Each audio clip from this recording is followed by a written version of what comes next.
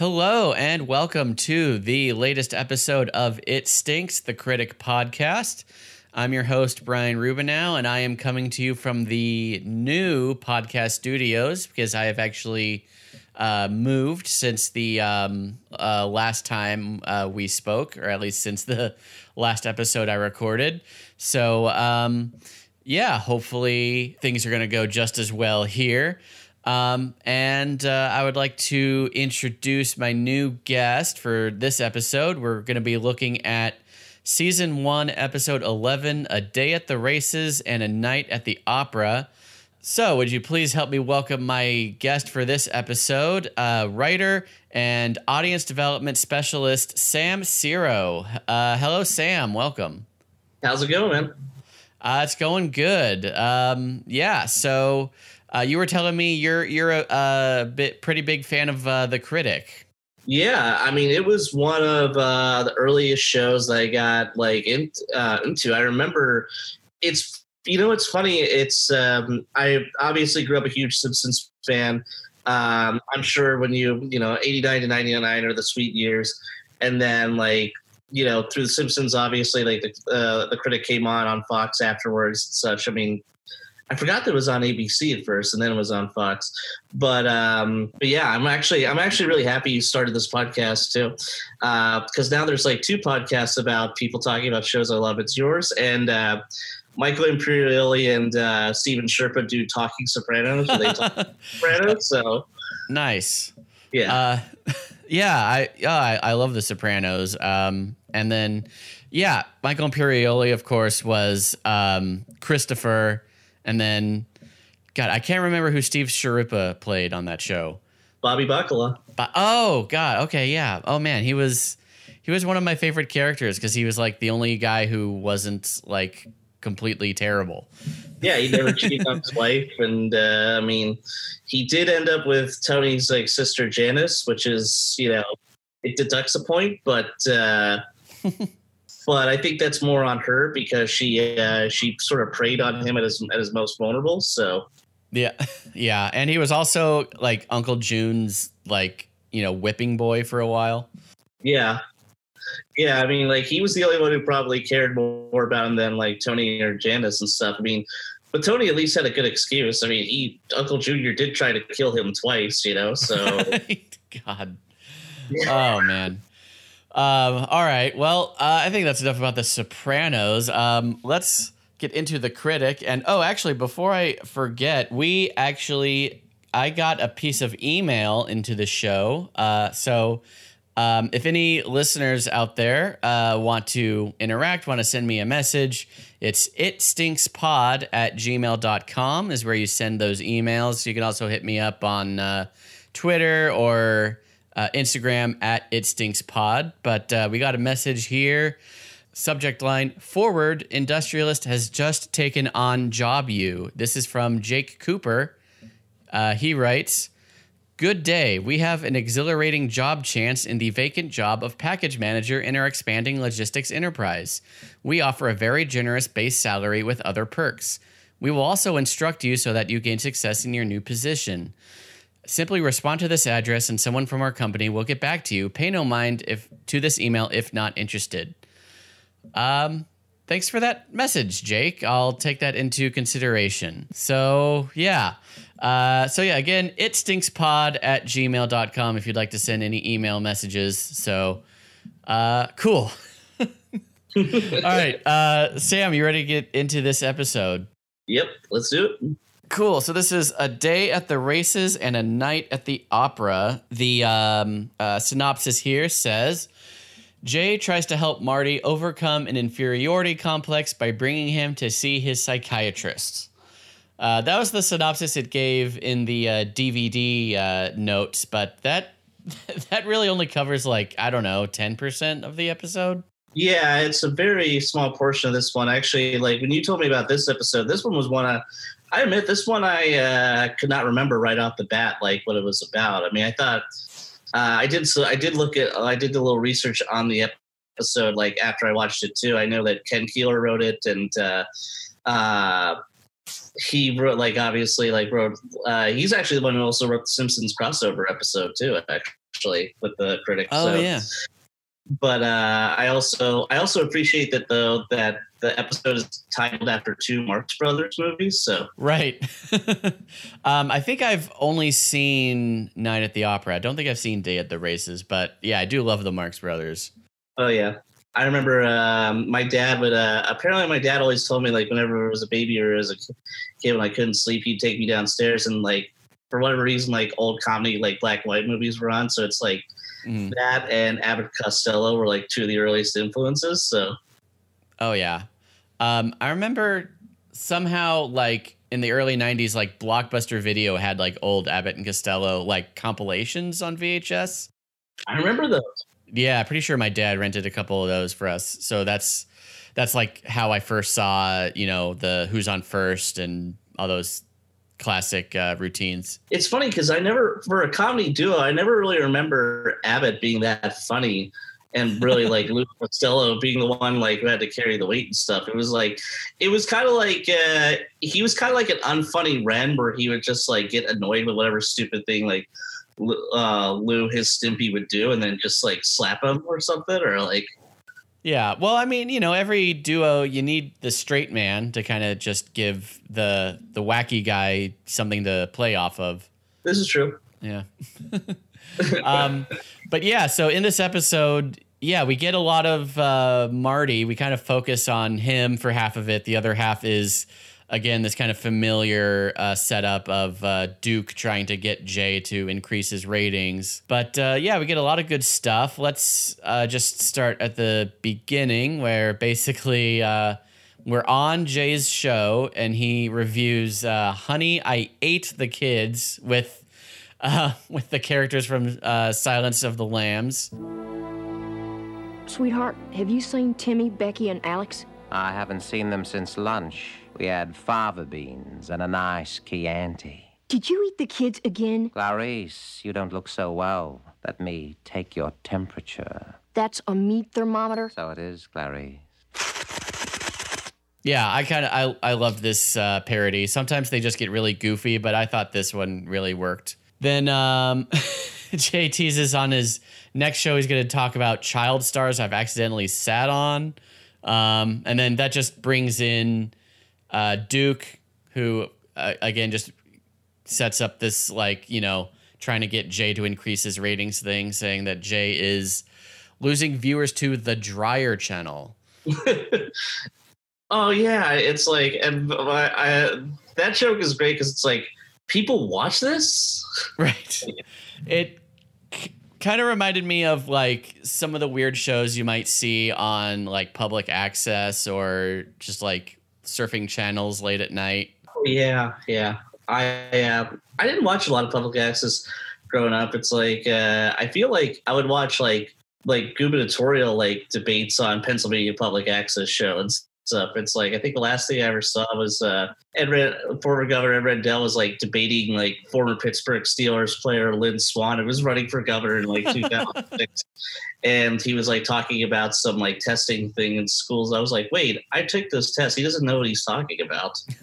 Yeah, I actually did watch a bit of public access growing up. You see some weird stuff on there, of course. I actually saw one show that I would actually watch with a little regularity was called the Junior Christian Science Bible Lesson Show, which was a Saturday morning religious program hosted by David Unger Hart, who would later kind of go on to cult status when I think Tim and Eric discovered him and put him on Tim and Eric Awesome Show. Nice. He was like the puppeteer who would like sing weird songs. Oh yeah. So yeah. Those episodes, like. So yeah, he used to have a religious like kids puppet show on public access. It was pretty great. I'll have to check that out. You know what's funny too is I remember that particular movie reference, the Honey Eat the Kids one. I was a weird kid. Like I remember like those moments I remember, and I would always quote that one a lot. And like to my friends, and like some of them just didn't plain old get it. And then I'd quote it to my mom, and my mom would get like weirded out by it because she knew the movie, and she was like, she liked The Simpsons but didn't like the critic. She just thought it was stupid. It's like, It's like, you're not going around repeating this at school a lot, are you? I'm like, why? Nice. Yeah, so that's it for that scene with Duke and Jay. So then we go from there to Marty's UN high school, where they're having a field day where I guess everyone just plays a bunch of different sports for the parents or whatever. My school, I don't think they ever did anything like a field day. Like, I don't know. Is this a thing that schools do? I have no idea. Like, to me, it's like, I went to public school my whole life, and I was just like, I knew we had recess and we played stuff, and we did I think like at the end of the year, we did a big thing in gym with like a big dodgeball event or something. But something like this, I have no idea. Like, Yeah. What's funny though is I did go to an international studies academy for my middle school year. Actually, it used to be named after Henry Clay Frick, who was just like this. He was kind of like the Koch brothers of Pittsburgh, like to a degree, Okay. but they renamed my middle school after Barack Obama. So That's cool. yeah. So, but it was had kids from all different countries around. So it's like I was kind of connected with the UN school, but we never had anything like this though. So Yeah, it's just basically, I don't know. I guess since it's like an international school, they do this kind of like Olympics kind of thing. yeah. Maybe. But so we get a bunch of different kids doing a bunch of different sports. I liked the girl from Bulgaria, Olga Testosterov, throwing shot put. Now in the shot put, Marty Sherman versus Bulgaria's Olga Testosterov. Hey, Olga, your mother called. She said moo. Oh, skull cracked, brains leaking out. Can't wait to see new Chevy Chase movie. And of course, the Easter Island kids jokes are always great. Like, Oh yeah, this episode introduces the Easter Island kid. Yeah, so yeah, just basically a kid whose head is a giant statue and he's always like tipping over. Pretty simple joke, but yeah, they get a lot of mileage out of it.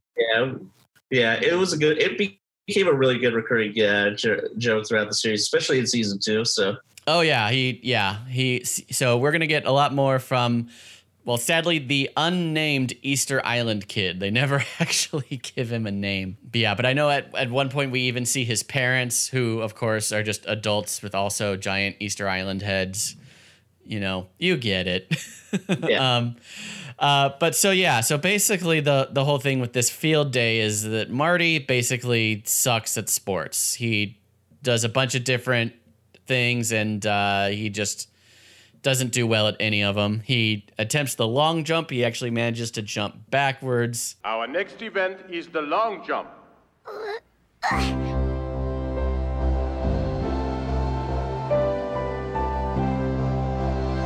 I'm afraid you've actually gone back a few feet. You would have been better off just standing there. And I can relate to this. I was pretty bad at sports as a kid, and still am as far as that goes. I never really liked gym growing up. Especially since I never understood the idea of making little kids climb a rope up to the ceiling. I'm like, why? Let's just get out the parachute, or throwing a ball, hitting another kid with a red rubber ball. It's a little brutal, but at least it's fun. But why? And those mats are not going to save me. Those gym mats are shit. Oh no. And if you have to rely on your fellow kids to catch you, they're not going to do that. Yeah, not really well thought. Don't get me wrong, I'm all for having make kids go and exercise, do physical education. It's just be a little bit smarter with this one, Yeah.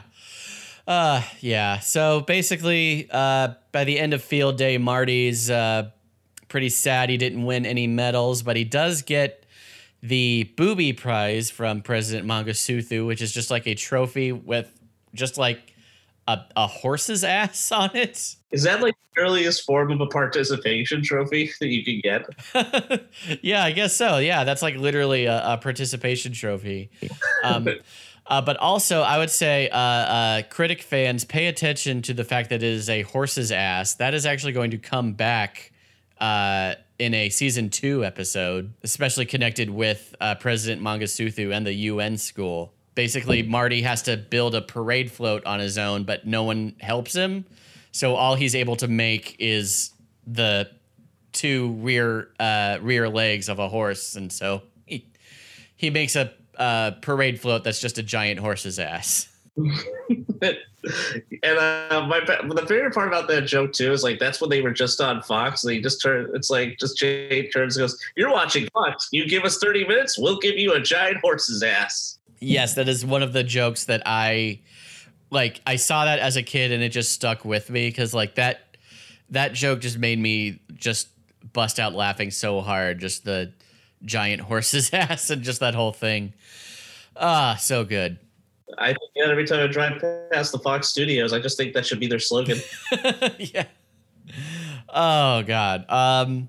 Yeah. So that. So that's the end of Act 1. As we begin Act 2, Jay has taken Marty to try to cheer him up. He's taking him to Two Guys in Hairnets Pizza, which pretty simple joke, but I like it. And so Jay says, instead of really trying to cheer him up, he says, "Oh, just try to forget your failures and move on," like he has.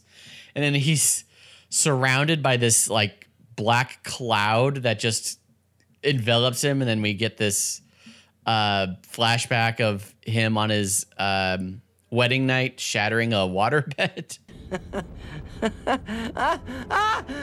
It's coming back! Ooh, a waterbed.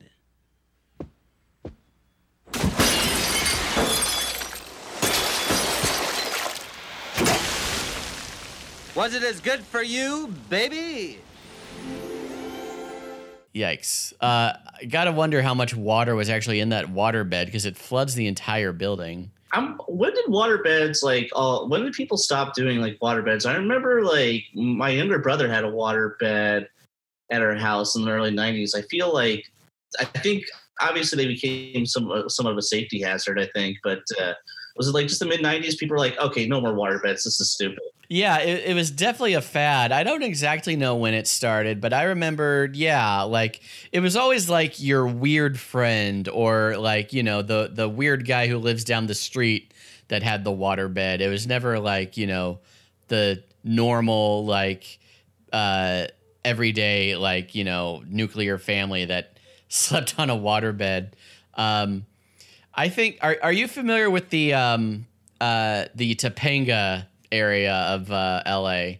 I think I've been driven through it before at some point. So yeah, it's basically, it's kind of a mountain community where basically a bunch of old hippies live. There's a lot of like new age stuff you can find there. I'm pretty sure that's where I encountered my first waterbed was in like a friend of my parents.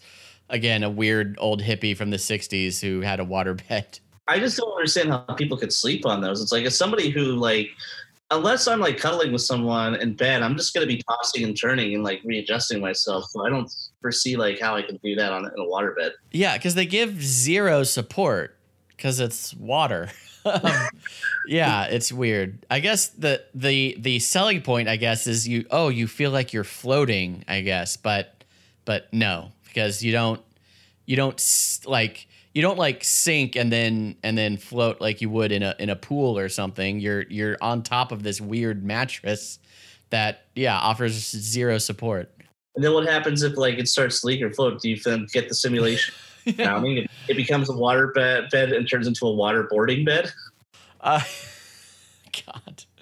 Yeah, I mean, I assume if it starts leaking, you just, God, I don't know, get all the valuables out of the house. Yeah. So after that kind of flashback thing, Jay says they have to find what Marty is good at.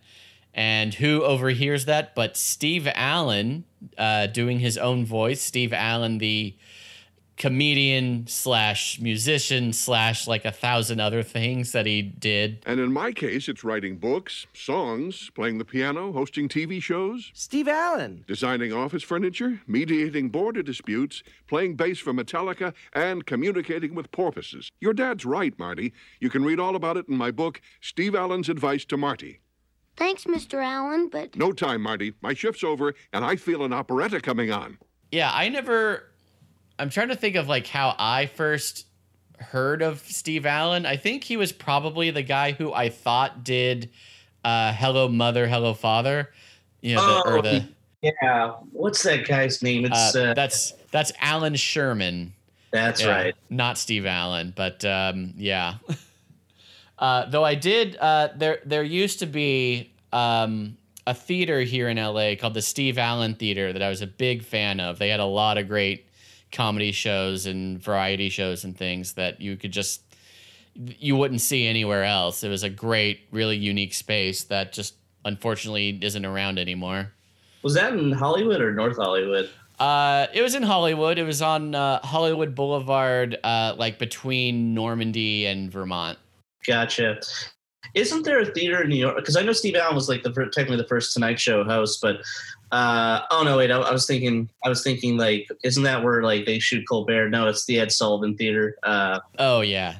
Yeah. Well, yeah, there should be more than one theater named after Steve Allen. He deserves it. Yeah. I mean, he started it all. It's by the way, when you were growing up, like which in your household, especially during the 90s, were you a Leno household or Letterman household, or were you a I gotta say I preferred Letterman. I always thought Leno was just kind of lame and boring, and I don't know. I was just a sucker for the simple hook of the top 10 list. Oh yeah, and then like stupid human tricks or whatever. I just dug kind of Letterman's whole kind of sense of humor, which was a little more like jaded and cynical at times. I just kind of connected with that more. Oh, absolutely. Just very dry, very, I think him and Paul Schaefer were a great duo. I still think in terms of late night TV show, I think Andy Richter is still the greatest, like, TV show sidekick you can have, Oh, wow. Okay. Like, there were times that I think on Conan's, like, old show, I thought there were times, not that I don't like Conan, I do. It's just, I think there were just times where, like, Andy stole the show a lot of the times, just, like, his littlest bits or just his most subtle, like, moments. Sure, yeah. No, I admittedly, like, I didn't start watching Conan until, like, I got to college, and by that time, I think Andy was gone. So I haven't seen a lot of the classic Andy Richter moments, but, I mean, I loved him on Arrested Development when he had his arc on that show, and he's hilarious on Twitter. I follow him on Twitter, where he's great. Yeah, in college, I pretty much just watched Conan, where I was a big fan of, like, the masturbating bear and like all the Triumph the Insult Comic Dog. Oh my God, that is still. I think that is Robert Smigel has given us so much joy. Oh yeah, but that by far is still one of the greatest things. And the best part was when Conan moved the show to TBS. One of the funniest like Triumph the Insult Comic Dog moments was like once they. I mean, a lot of them, when they moved to TBS, like they did a whole week where they did a show in Chicago, and they went to what was called the meanest place in Southside Chicago, where the people who owned it would make fun of the people and such. And they sent Jack Brayer, the nicest guy they know there. Yes, I've seen that one. Yeah, that was legendary. Also the one where Triumph goes to the Star Wars line. Yeah, he's like just the Darth Vader guy. He's like, is he set button to call your mommy? Oh God, so good. But yeah, Robert Smigel, definitely underrated. I was a big fan of TV Funhouse when that was on. Well, both like the spin-off TV show and just like the cartoon shorts on Saturday Night Live. Yeah, Colbert and Carell doing the ambiguously gay duo. But I always loved the ex-presidents though. I thought that one was. Because because the other thing that was great about Critic, especially with Ken Keeler writing this episode and going on to Futurama, was always the president jokes. And like my favorite was just like the Gerald Ford jokes where it's like Ronald Reagan, Mr. Gorbachev, I'm going to kick your ass. Jimmy Carter, I'm on to kick your ass. Gerald Ford, hey. I think the TV Funhouse moment from SNL that I always remember was I forget like what the setup was, but it was, I don't know, it was something about like all the catchphrase characters that there would be. He was like making fun of, like he was doing like maybe the life of a catchphrase or something, and it takes this sidebar where Lorne Michaels is talking to Satan, and Lorne Michaels is like, okay, that's it, deal's off, you never said it would get this bad. I think they removed that part from syndication. I do remember that bit too, and actually, I thought you were going to refer to another bit where Lorne Michaels is talking about the art of like a character and a catchphrase, where it's like they show like Molly Shannon's like I love it characters. Like remember rule 3, as everyone laughs, if you do it a 4th time, love it. Everyone goes boo. Yeah. Okay, next guy. Now this is the one guy you won't remember. It's like, I forget what Joe Piscopo's reoccurring like line was, but everyone applauds, and it's like, okay, anything else that comes out of this guy? Hello, I'm Joe Piscopo. Boo! But they actually do fun of John Lovitz in that one. Yeah, I was gonna say, I think they did "That's the Ticket" or whatever. Yeah. Oh yeah. All right, so I guess back to the episode here. Sorry. So I think after the pizza restaurant, that's where we go back to Jay's show, where now Duke kind of brings in, I gotta say, this really just kind of contrived plot device where he's like, after Them magazine says Jay is the wittiest person alive. Well, we're back, and... Folks, this magazine says Jay's the wittiest man alive, so I'll tell you what I'm gonna do. Watch Jay for a month, you don't laugh, I pay you $100. Get cracking, wit boy. Okay, pretty, like, the kind of thing that would only happen in a dumb sitcom, right? Like, it's just such a ridiculous setup. Yeah, and it also goes to show, like, how much money does Duke Phillips really have, you know? Yeah. I mean, he's like a billionaire. Or is he one of those billionaires who doesn't want to show his tax returns, you know? So...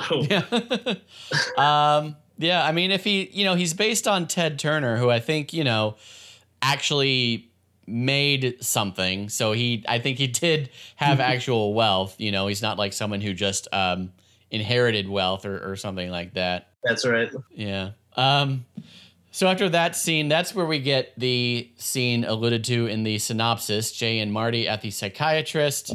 And I think kind of just nothing really important happens in this scene. Just the psychiatrist is secretly doing a crossword puzzle, which is, how many times have we seen that joke? But I did enjoy that, just the fact that both Jay and Marty are laying on couches, like it's like they're both seeing the psychiatrist at the same time. Yeah, it's like what does he say? He says it's like I'm afraid to like tell my father like or be honest with my father, and then he's like, I'm afraid to just let down my son, sort of thing. It's like he's just basically blatantly like lying to him. Yeah. Yeah. I mean, Jay, give him credit for being a good dad, but like, yeah, he does it to a fault where he gets into, I think a thing called toxic positivity where, he refuses to acknowledge the things that are bad or the things that need to be improved upon. I always thought, like, in terms of the animated TV dads, he was one of the better fathers, because it's like, we talk a lot. It's like we talk a lot about, especially the Fox Science and other Fox TV dads. It's like, it's like we all want to say Homer's a good dad, but he strangles his kid, so it's like he's got a drinking problem clearly. So it's like, it's. I mean, he comes around. He has his like moments of like his like his redeeming qualities, but it's like you still also strangle your kids. Yeah. So it's a big like, it's a big it's a big scratch right there. And then you have like Hank Hill, for example, who Oh man, I've had people get into ugly debates about whether he's a good or bad father, but he is. I don't think he's the best father. I mean, he does make fun of Bobby a lot, and he's so repressed. He's incapable of showing emotion. Yeah.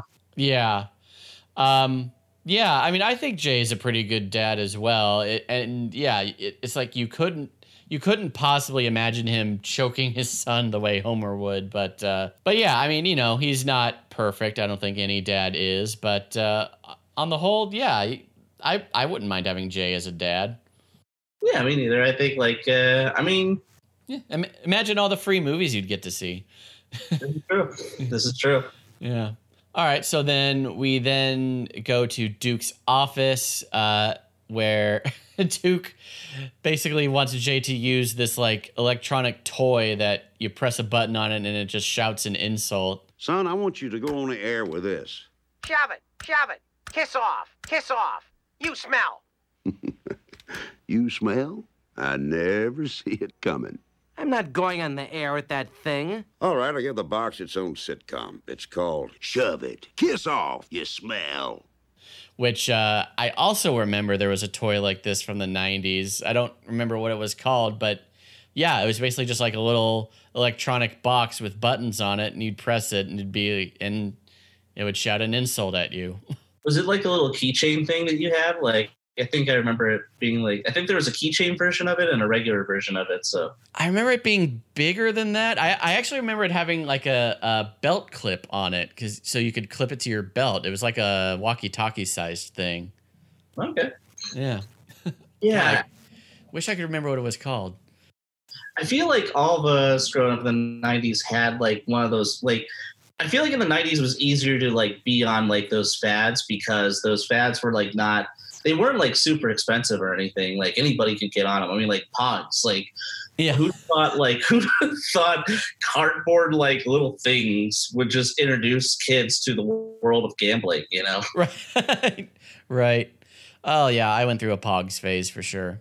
I had a whole Simpsons mug collection. Those were the only Pogs I would never want to like gamble away. Cause like, I'm sure like if you went to your local comic book store or something, they had a big barrel of them and stuff, and you could buy a bunch for like $1 or something. So yeah. And yeah, like every property or every thing a kid could like would have Pogs. Like I remember having X-Men Pogs, things like that. Wait, how did we get onto Pogs? Oh yeah, just dumb 90s toys. Yeah, like sorry, 90s toys like that. Like, of course, there was the red lasers. We all remember those. Like, of course.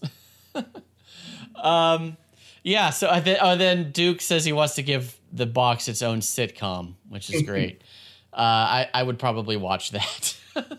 But then from there, we get maybe my favorite gag of the show. Like, Duke says he wants to find a way to make Jay funny, so his way to do that is to pair him with Kareem Abdul-Jabbar, and they do like a ventriloquist act. Welcome to Coming Attractions. I'm Kareem Abdul-Jabbar, and this is Little Knothead. This is so demeaning. I have a PhD in film. Okay, Dr. Knothead, why don't you sing John Jacob Jingleheimer Schmidt while I drink a glass of water?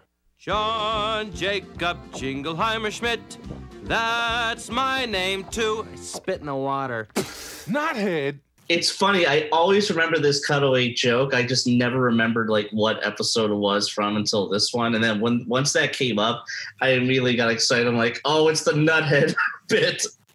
Yeah, I gotta say, some of the funniest jokes have that problem because they're so disconnected from the main plot. Because like, I used to have trouble remembering where the Marlon Brando the Orson Welles commercials were, like the fish sticks thing. Oh yeah.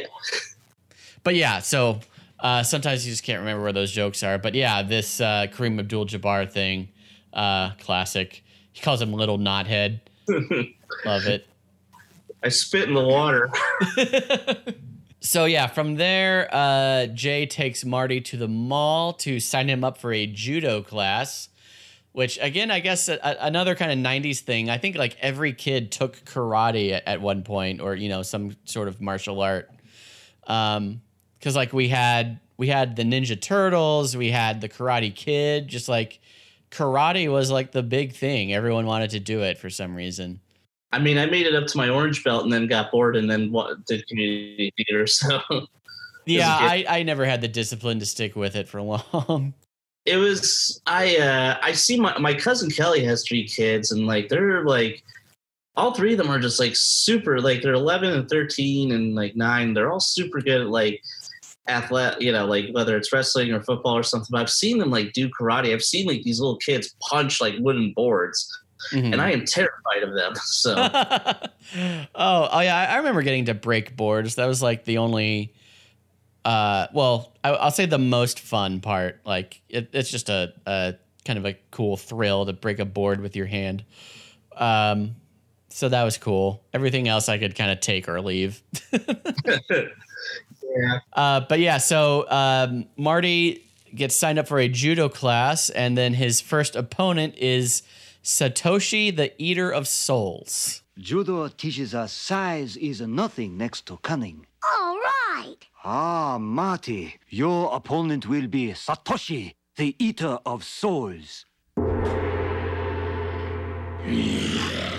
Who has disturbed my 1,000-year sleep?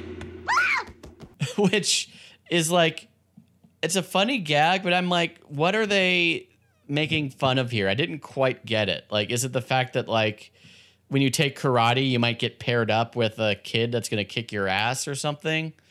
Like, I don't know. What did you make of this? I mean, it's, I thought it was an easy gag to go with to move it along, but I think like the character's reoccurring bits where he gets the cookie puss and he's playing guitar and stuff, like in the mall. Like, I mean, like, it's like, okay, it's like, you know, they don't drag this joke out and they use it just right, but it's not, it's definitely not the strongest joke of the show. I kind of like, I also remember this show was like, well, this and The Simpsons were early like things where they had stores with different pun names. I remember the dojo is called Hey Judo. Right. Yeah, and I guess Satoshi is kind of like, I guess you would see a character like that in like a, you know, like a kung fu movie or something. So maybe that's what they're going for. Yeah, I feel like in like one of those mythological things, the one thing that really sticks out, the one thing I swear to God, I know they are a thing, and I know the Beastie Boys, like in their punk rock eras, did a whole song about it. But do you ever remember having a cookie puss like as a kid? Like, that's the thing I don't remember like ever having. No, because that was like a Carvel thing, and we never had Carvel when I was a kid. We only had like Baskin Robbins that would make ice cream cakes. So yeah, never had a cookie puss. Never had God, what are the other ones? There's a whale one. I can't remember what it's called. Fudgy the Whale. I remember Fudgy the Whale. Archer would make jokes about that actually, like every once in a while and stuff. So yeah, because I think Carvel actually invented the ice cream cake, so they invented all those things, and then like Baskin Robbins and everyone just like ripped them off. Gotcha. Okay, and you know what too? Since the show's based in New York, Archer was based in New York, like in Beast Boys. I think it's clearly a very like New York and probably New Jersey like based company. So let's see. I'm just looking up Carvel on Wikipedia real quick. Tom Carvel of the Ice Cream Company. Yeah, so Carvel was mostly in the northeastern United States, it says. So yeah, on the West Coast, we wouldn't have had those.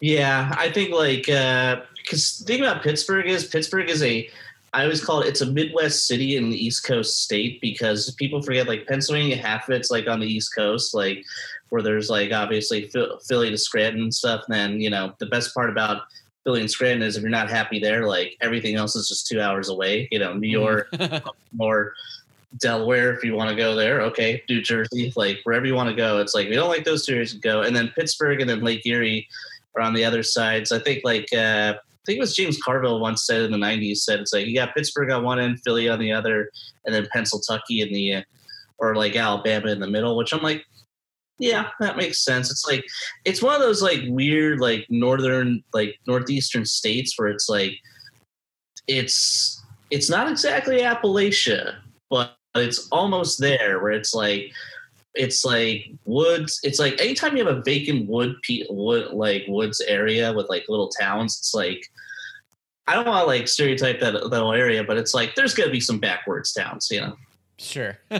I mean, there's towns in California that are the same. Like as soon as you get outside the big city, like yeah, like small rural towns, they all kind of become like that.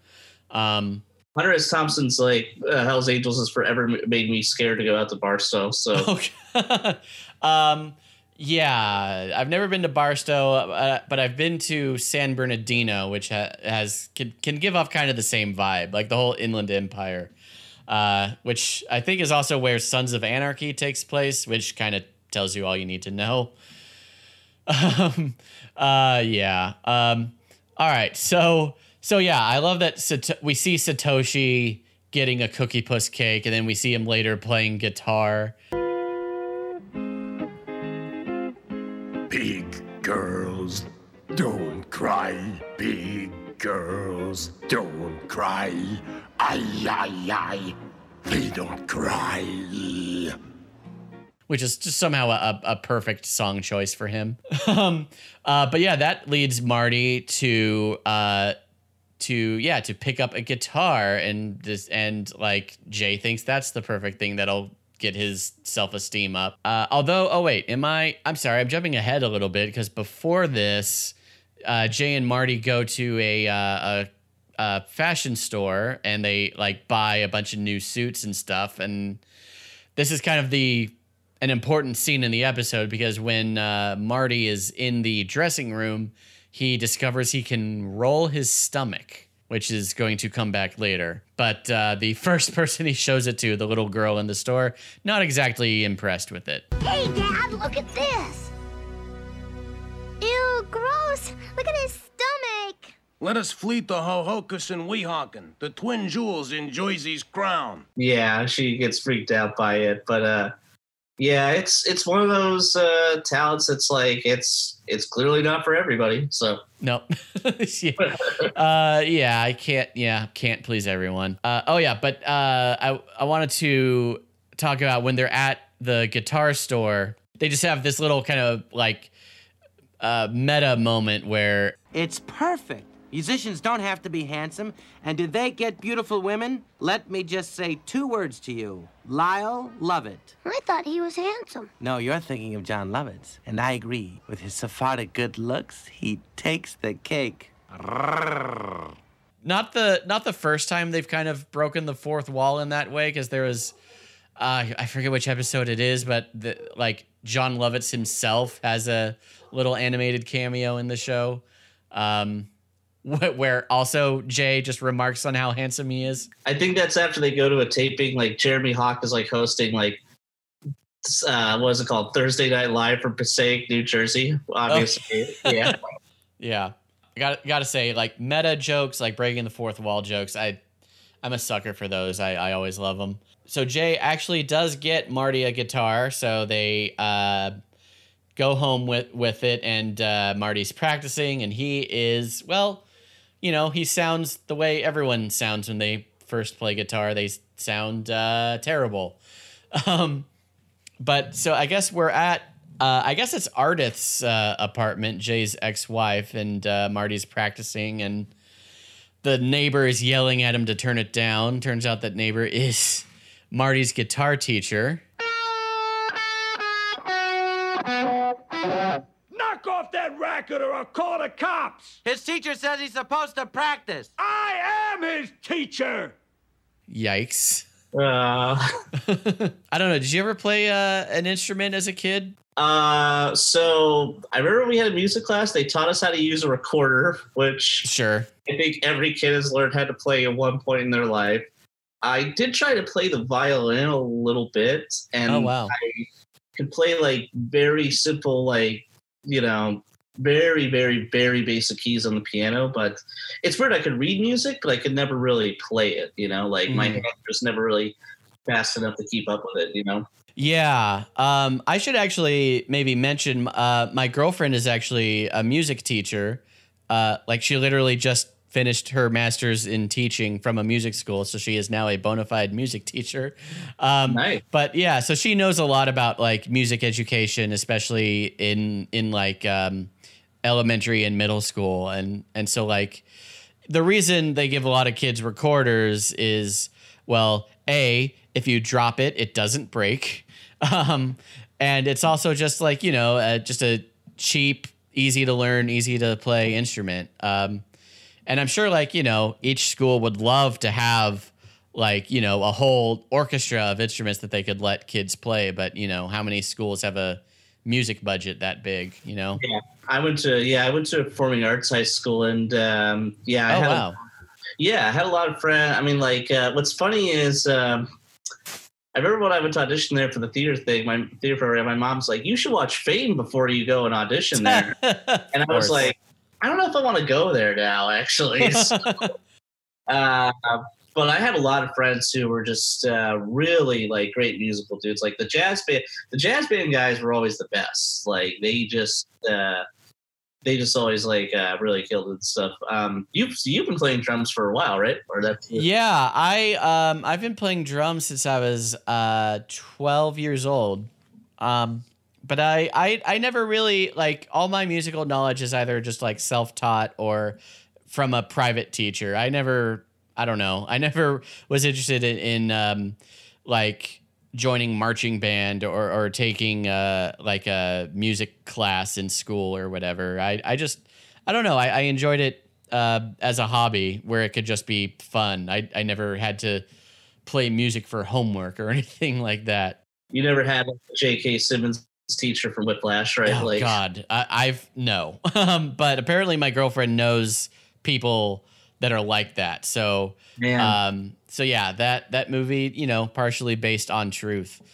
But yeah, I gotta say, I love playing music. I will probably play music my entire life. It's just one of those things that always makes me feel better when I do it. So even though like I said, I was never interested in taking music classes in school or whatever, I totally support, let's increase arts funding. Let's give schools more instruments. So that more kids can maybe discover their love of music. Really quickly, I think you're gonna laugh at this about my performing arts high school. We had no sports teams, but we had a mascot, and our mascot was a unicorn. Oh my God. Oh, that's awesome. Okay, so where were we? Oh yeah, so guitar teacher yells at Marty. So then they watch a news report. So we get kind of this update on the other plot of this show, Duke's, $100 bet on Jay making people laugh. And we get this news report where people are starting to demand their money because Jay's not making people laugh. Though my favorite part of this was the woman who says the Jay Sherman roach spray makes roaches look like Jay Sherman. I'm sorry. I just don't find Mr. Sherman's antics amusing. And this Jay Sherman roach spray just makes the roaches look like Jay Sherman.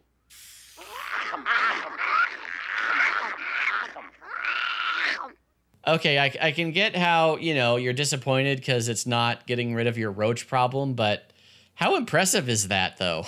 Yeah, I mean, like, because I remember, like, both Duke Phillips, like, I have to wonder if that was a Sherman-based, was that a Duke Phillips-based company or a Sherman-based company? Because remember, like, his dad, like, owned a bunch of evil companies that, did stuff. Oh. You know what? I don't know. They kind of just say it's the Jay Sherman roach spray, so who really knows? Yeah. So then, so then we get introduced to like this lawyer character who, I believe it's Maurice LaMarche doing the voice, but he basically sounds just like, oh God, could not recall that name for some reason. Yeah, the lawyer sounds exactly like Jimmy Stewart. Mr. Phillips, I'm handling all 3 million prize claims in one class action suit. Pull up a hot poker and sit down. You're refusing to pay the prize money you publicly offered. Isn't that just a tad disingenuous? I don't believe you've met my lawyer. Tad disingenuous, attorney at law. So yeah, he kind of goes to Duke's office, points out all the people that are demanding money. And then we see even yeah, Jay's parents are out there. Mom? Dad? I never made you laugh? Well, I did chuckle a bit when you tried to eat that bird and fell over the cliff. No, Franklin, that was the Road Runner. No, that was me. Okay, so then back at Artist's house, Marty still plucking away at that guitar. And then he says he's going to play guitar at the school talent show, which, got to give the kid points for confidence. Yep. Because, he's been learning guitar for, I don't know, a few days. And, yeah, he wants to show off his awesome skills. That's commendable.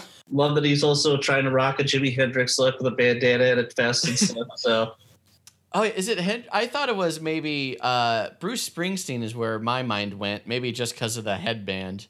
Oh, maybe, yeah. But yeah, it could be in any of those. Yeah, he doesn't have the curly hair to be like the boss and the run game. So yeah, actually, yeah.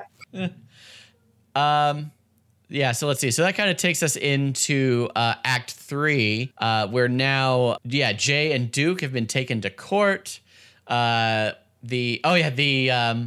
news reporter is there who, Duke fired in the previous scene, and now he's just kind of doing his report for a little cardboard camera that he just set up himself. It's such a sad but terrific joke, though. I know. Oh, man. And then, okay, so then we get into the trial, and in a court scene, there's so many kind of familiar jokes you can go for. I like the ones they do here where there's so many plaintiffs in the case. The judge, due to the huge number of plaintiffs in this case, I've decided to house the overflow in the fabulous Meadowlands Sports Complex in Secaucus, New Jersey. We're all suing Jay Sherman. We want damages too. We're going to take him for every nickel. You're the reason that we're in this pickle. Shut up. Which I've never been to. I assume that's a real place. I mean, I know Secaucus is a real place. I'm talking about the sports complex. I think that's where it is. I think that's where the Giants play and the Jets play and such. It's okay. It's funny. It's I remember because I was listening to the episode. I know they would make Mario Cuomo jokes, but he actually said when Mario Cuomo was governor, he said that they asked me a Jets fan or a Giants fan. He said I'm a Bills fan. And the Bills, but they suck. Yeah, the only real football team that plays in New York. So. Oh, yeah, it's true. So gotta give them that, that's actually. Yeah. So then they call Franklin to the stand, and I don't know if they established it in the show at this point, but yeah, Franklin used to be governor of New York, which is why he says, "Why, hello, Judge. Didn't I appoint you?" No, you appointed Mr. Potato Head, but the voters recalled him. Your Honor, I was hypnotized. Total Franklin move. Was you totally imagine that. Yeah. All right. So then Duke takes the stand, and I thought they were going to go for a Few Good Men parody because Duke is even dressed in a military uniform. Me too. Yeah. Which I believe he's stealing valor because Duke doesn't seem like the type that would serve in the military. He also, I feel too, that joke was an Ollie North reference as well. I mean, I know Ollie North was involved in the Iran-Contra thing, but I mean, that outfit and stuff is totally Ollie North, Colonel Ollie North and stuff. And because he's talking about.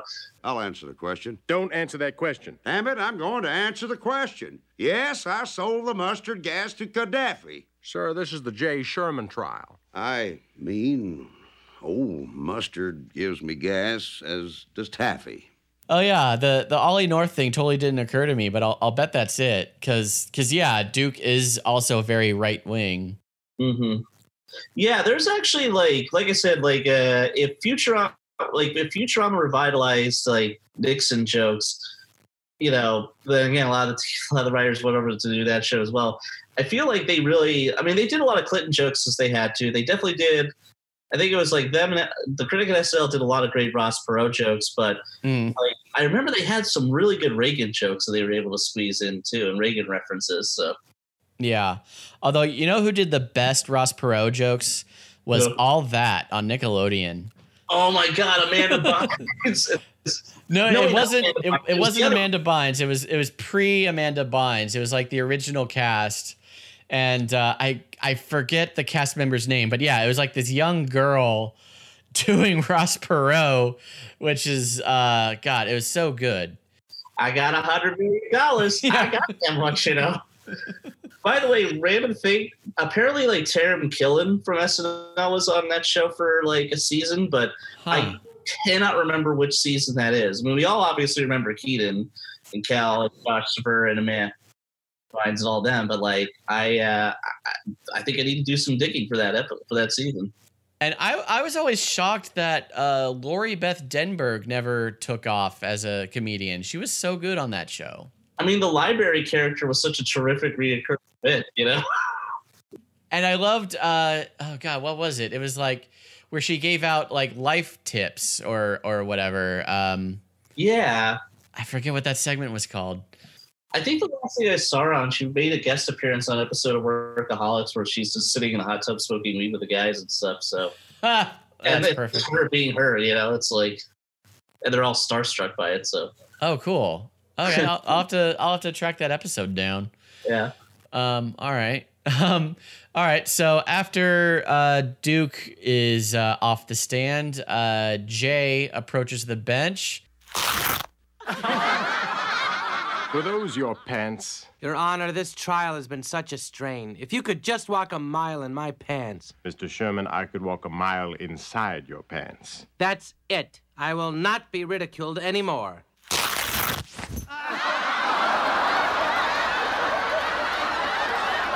Well, Mr. Sherman, it appears you do make people laugh. Case dismissed. His boxers has something on them too. Like, Oh, they say rear window.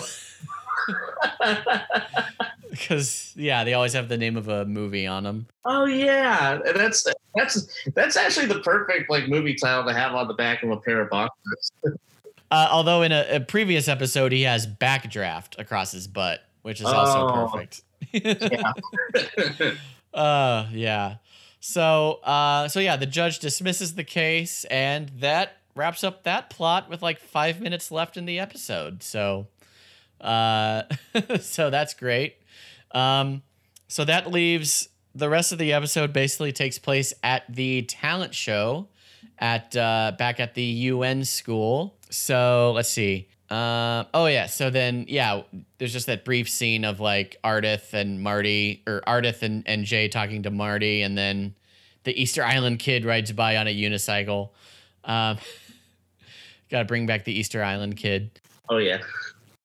But then the first act in the actual talent show is an Iraqi kid who does impressions. He does Tony Curtis and Johnny Carson. Thank you. Hey, wouldn't it be funny if Tony Curtis spoke honestly about U.S. policy in the Mideast? I think it might go something like this. Hey, what do you think? We're trying to take over. We're the great Satan. What do you think, Johnny Carson?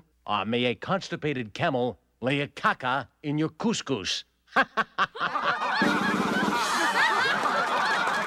Which I gotta say, I loved his routine. That kid, he's going places. Absolutely. Like, I mean, those impressions were just like, were spot on too. It's like they totally could have Andy Kaufman Latka that bit, like, where it was like, I'm Jimmy Carter, President of the United States. Yeah. But they didn't. So, well, I think they kind of go that route with when Vlada's son Zoltan gets up there. Oh yeah. This is kind of the like let's make fun of the foreign kid thing where he's singing his national anthem, which again they never say what country it is, but he's singing his national anthem, and it sounds like he's saying like Beep, beep, beep, beep, beep, beep, boopy. You don't understand. He's singing of all the people who died in the earthquake, fire, and famine of 1805. Beep, beep, beep, beep, beep, beep, boopy. like Vlada like intervenes and like shames people for laughing at it, which seems like okay, that's appropriate, but then they just double down on it. Yeah, it's like some sort of horrific like massacre that happened in the 1800s and such. And like, and they're like, oh, okay. Yeah. I don't know. Yeah, this whole joke was like the one part of the episode that made me just feel a little uncomfortable because also when Mangosuthu introduces Zoltan, there's a transphobic joke where he says he's a boy who used to be a girl. And that used to be a secret. So yeah. Another, like, I've pointed out those jokes before on this show. So yeah, not everything ages well, unfortunately. Yeah, it's weird. I don't know why it's like those jokes. I mean, like, obviously, like, those jokes don't hold up really well now and stuff, but it's like, I don't know. Even as a kid, like, I was just like, I don't know why. I was just like, whenever I heard those jokes, like, they didn't offend me because I didn't really understand, but I'd be all like, I don't, what's the gag here? Right. Yeah. Just that he's kind of, I don't know, effeminate or something. Like, okay. Yeah. Whatever. But yeah, so moving on. Next we get, so we get just this brief scene of Marty backstage getting ready, and Mangosuthu says, "No pressure, Marty, but the Pope and Nelson Mandela are in the audience, and they came to party." I enjoy that. Pretty fancy school if they can draw, the Pope and Nelson Mandela just to watch the talent show. And this was the 90s where they still had John Paul II before, Yeah. They had to go through him. Then the not so good fun, and then the cool Pope comes around, Frank. So right, yeah. So then, so next we get Andrea Hernandez from Mexico playing guitar. So that kind of takes the wind out of Marty's sails because, well, there's another guitar player. So what's he gonna do now? And then I enjoy the fact that she kind of changes from this kind of like soft acoustic kind of playing to like just like a shredding solo on an acoustic guitar, which is especially impressive. I should probably share this. I actually did do my high school talent show when I was a senior. Me and my brother were in a band, so our band played, and that was like our first public performance. Did you guys play an original song, or did you do a cover of anything? Something? No, yeah, we played an original. We played it was an instrumental because we didn't have a singer. But yeah, it was awesome. It was like this sort of kind of fusion influenced like prog metal song. I say that even though like we were still a high school band, so don't get any like grand ideas about how good it sounded, but I thought we did a really great job. I had a lot of fun, and then our band stayed together for a couple of years after that. We played the Whiskey a Go-Go a couple times, which is as far as we got. So yeah, being in a band, it's fun. I recommend it. Remember going to live shows? Yeah. Well, someday. I still think it'll return someday.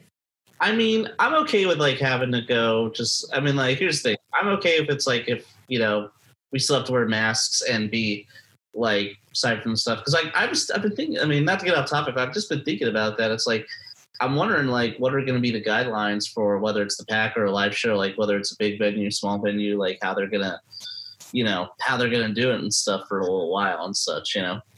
Yeah, I mean, there's definitely going to be a lot of trial and error as they figure that out, as I think AMC recently discovered, where they were like, we're not going to make people wear masks. We don't want to get into all that. And then people were just like, what the hell are you talking about? And they quickly reversed that decision. So AMC's been one of the dumbest corporate chains like during this whole thing. Because remember, like Universal was like, you know what? We'll just put the movies on demand for everybody. Here you go. And they're like, well, we're not going to screen them. It's like, really? Oh yeah. Go back and think about that one for a bit. And AMC was the chain that got into the like the legal battle over Trolls World Tour, right? I think so. What was the deal with that one? Like, something like how, Trolls World Tour kind of came out like right as quarantine happened. So they released it straight to VOD. Or it was in theaters and then they put it on VOD as it was like still making its theatrical run. And it made so much money on VOD that they were like, oh, why didn't we just do this in the first place? And that that like pissed off AMC so much that they were like not going to show that studio's movies anymore. Talk about being petty. Like, seriously, it's like... it's also just kind of awesome that Trolls World Tour is the movie that's going to change the way we see movies. I mean, if there ever was a movie that had to revolutionize things... It's going to be Trolls World Tour. Here's just kind of just another quick sidebar, but kind of just a conversation topic me and like friends get into sometimes is what was the last movie you saw in theaters before quarantine? Ooh, God, that's a good one. I'm trying to think of what that was. Was it Oh, okay. So I live close to the Landmark Theater on Pico. I think this was the last movie. I don't remember, but it was this movie called what's it called? Oh, the name of it's even escaped me, but it's based on a true story. And it's basically, it has Forrest Whitaker in it. He plays this like black minister in a small South Carolina town. And the Ku Klux Klan builds like a museum across the street from him. He's trying to like basically protest it. And when the one kid in the Klan, like his Grand Wizard, who's basically like his father like figure, tells him to go up on the roof and like shoot him. But then this little kid gets in the way and he doesn't do it. He gets disowned by the Klan. And basically like when he gets disowned, he's like becomes homeless. He doesn't have anybody. So he like takes him in and basically sort of helps like him sort of see the light. It's actually it was actually really well done. I just can't remember the name of it, but it was like one of those like indie movies that like I just saw a Facebook or Instagram ad for, and I was just like, you know what? There's nothing I really am interested in seeing right now. This looks like it. So I think it is. What about you? What's your last movie?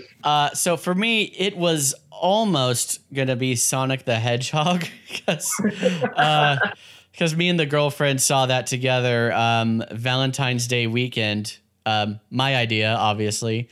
But no, we ended up seeing Portrait of a Lady on Fire, which was really good. Yeah, what's funny is that poster for that movie is still up outside the Landmark Theater. Oh, like it is a little sad to see, but it's like I just I don't know. I think like when movie theaters are allowed to open, are you gonna risk it, or are you gonna wait for a little bit? Do you think? I was thinking about this because like I think when theaters open, they're gonna do things like they're only gonna fill the theaters to like half capacity or even less.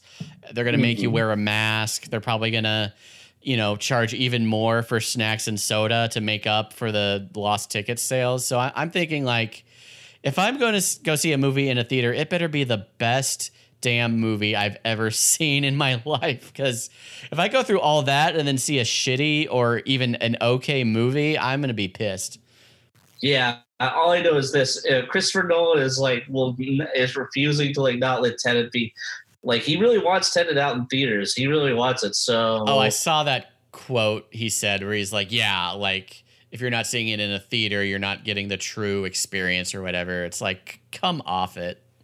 Dude, it's like, come on. It's like, I paid money to watch The King of Staten Island on and stuff. And like, I really enjoyed it a lot because I like Judd Apatow, and I think like, I know people have mixed feelings about Pete Davidson, but it's like it's his personal story. He does it pretty well, but I'm like, it's like I have no problem, dude. I have no problem paying that to see like your movie on Amazon or on demand. It's like, relax. It's like I really don't. There's really not a lot of movies that you really need to see on IMAX or the big screen and stuff. Like I think the last two movies I think I've ever seen on IMAX were Skyfall, which I really did enjoy, but I was like, I don't need to see this on IMAX. But I think like AC of Daniel Craig falling out of a plane looks cool.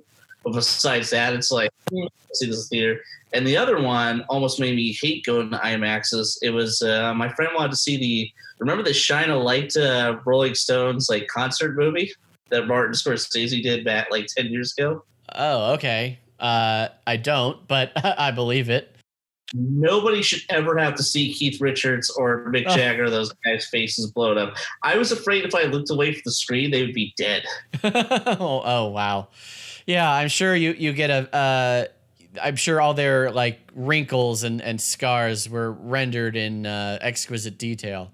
Yeah, good concert. I mean, looked like a fun concert. They randomly brought Buddy Guy out and stuff. Okay. There is a weird scene where Mick Jagger and Christina Aguilera do a solo, and Mick Jagger's kind of grinding up on Christina Aguilera. And it's like, it's like, I don't know, like even on a regular theater, that just would look so weird. Yeah, that's a real May-December romance. Oh man. Well, speaking of musicians, we got Angia Hernandez playing her ripping solo at the talent show, which just leaves Marty, who still is going to give it his all. He goes out there with his guitar, he starts playing, and then he almost immediately breaks a string, which, I don't play guitar, so I've not been in that situation, but, that has happened in, to the guitarists of the bands I'm playing in. They'll break a string on stage, which, so if you have the forethought to bring a spare guitar with you, it's not a big deal. But, for poor Marty, he kind of just hits the eject button, and then he brings back his stomach rolling talent. This is the only other thing I know how to do.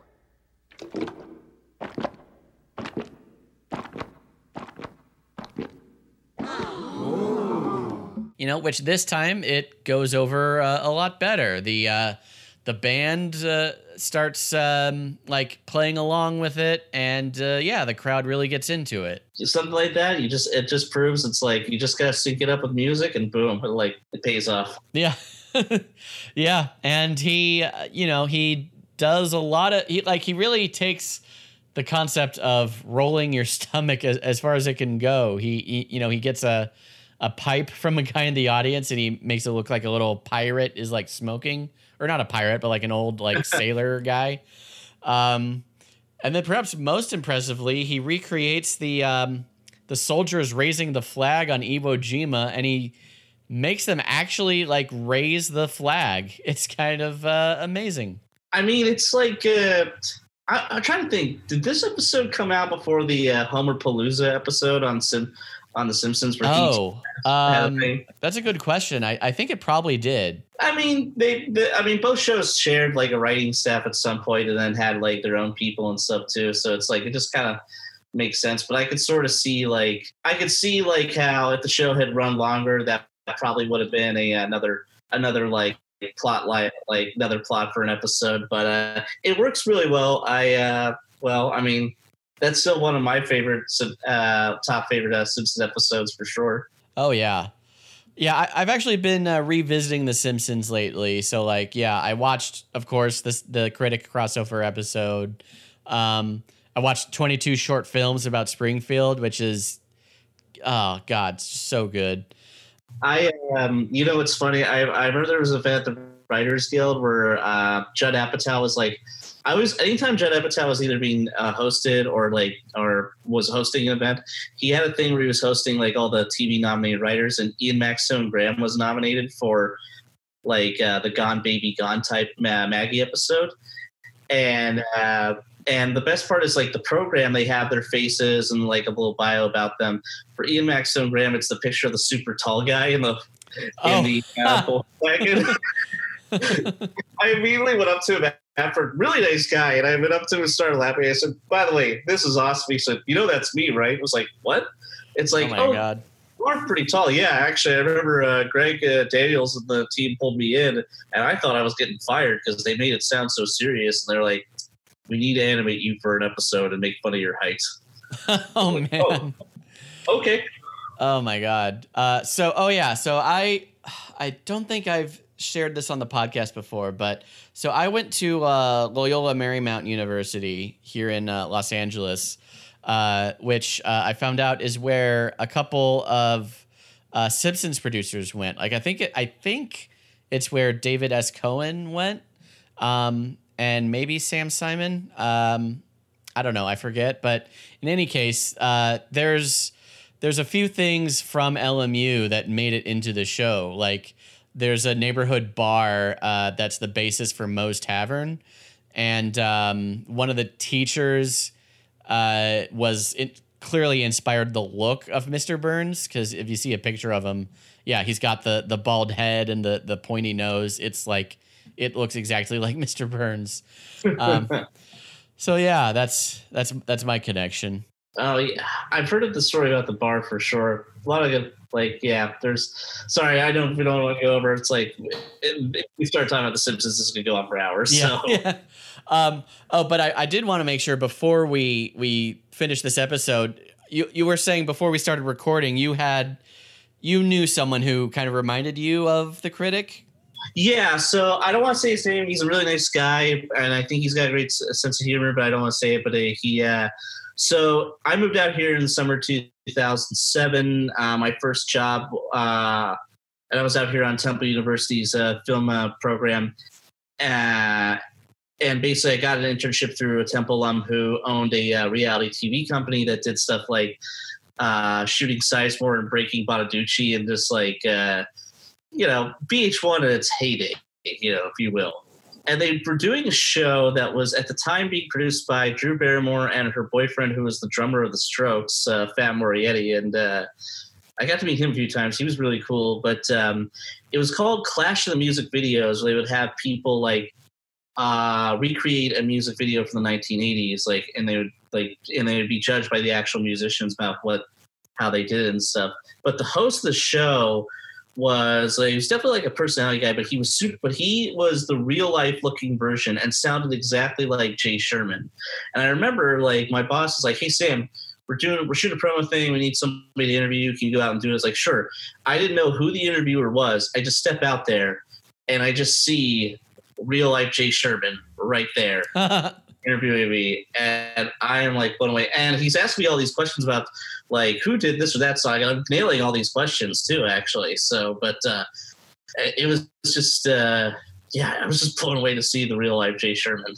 Nice. That's cool. Let's see. All right, so we're just about to the end of this episode. So after Marty is the hit of the talent show, we flash forward 20 years later, which according to the timeline of this show would make it 2014, I believe.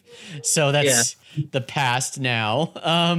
But Marty has made it all the way to Carnegie Hall, which is sold out according to the sign. And Marty is now an adult and a very successful, performer, I guess you would say, still doing his stomach rolling thing. Before I begin my concert, I would like to honor my father. From him I learned not to give up, that you'll find you're the best at something.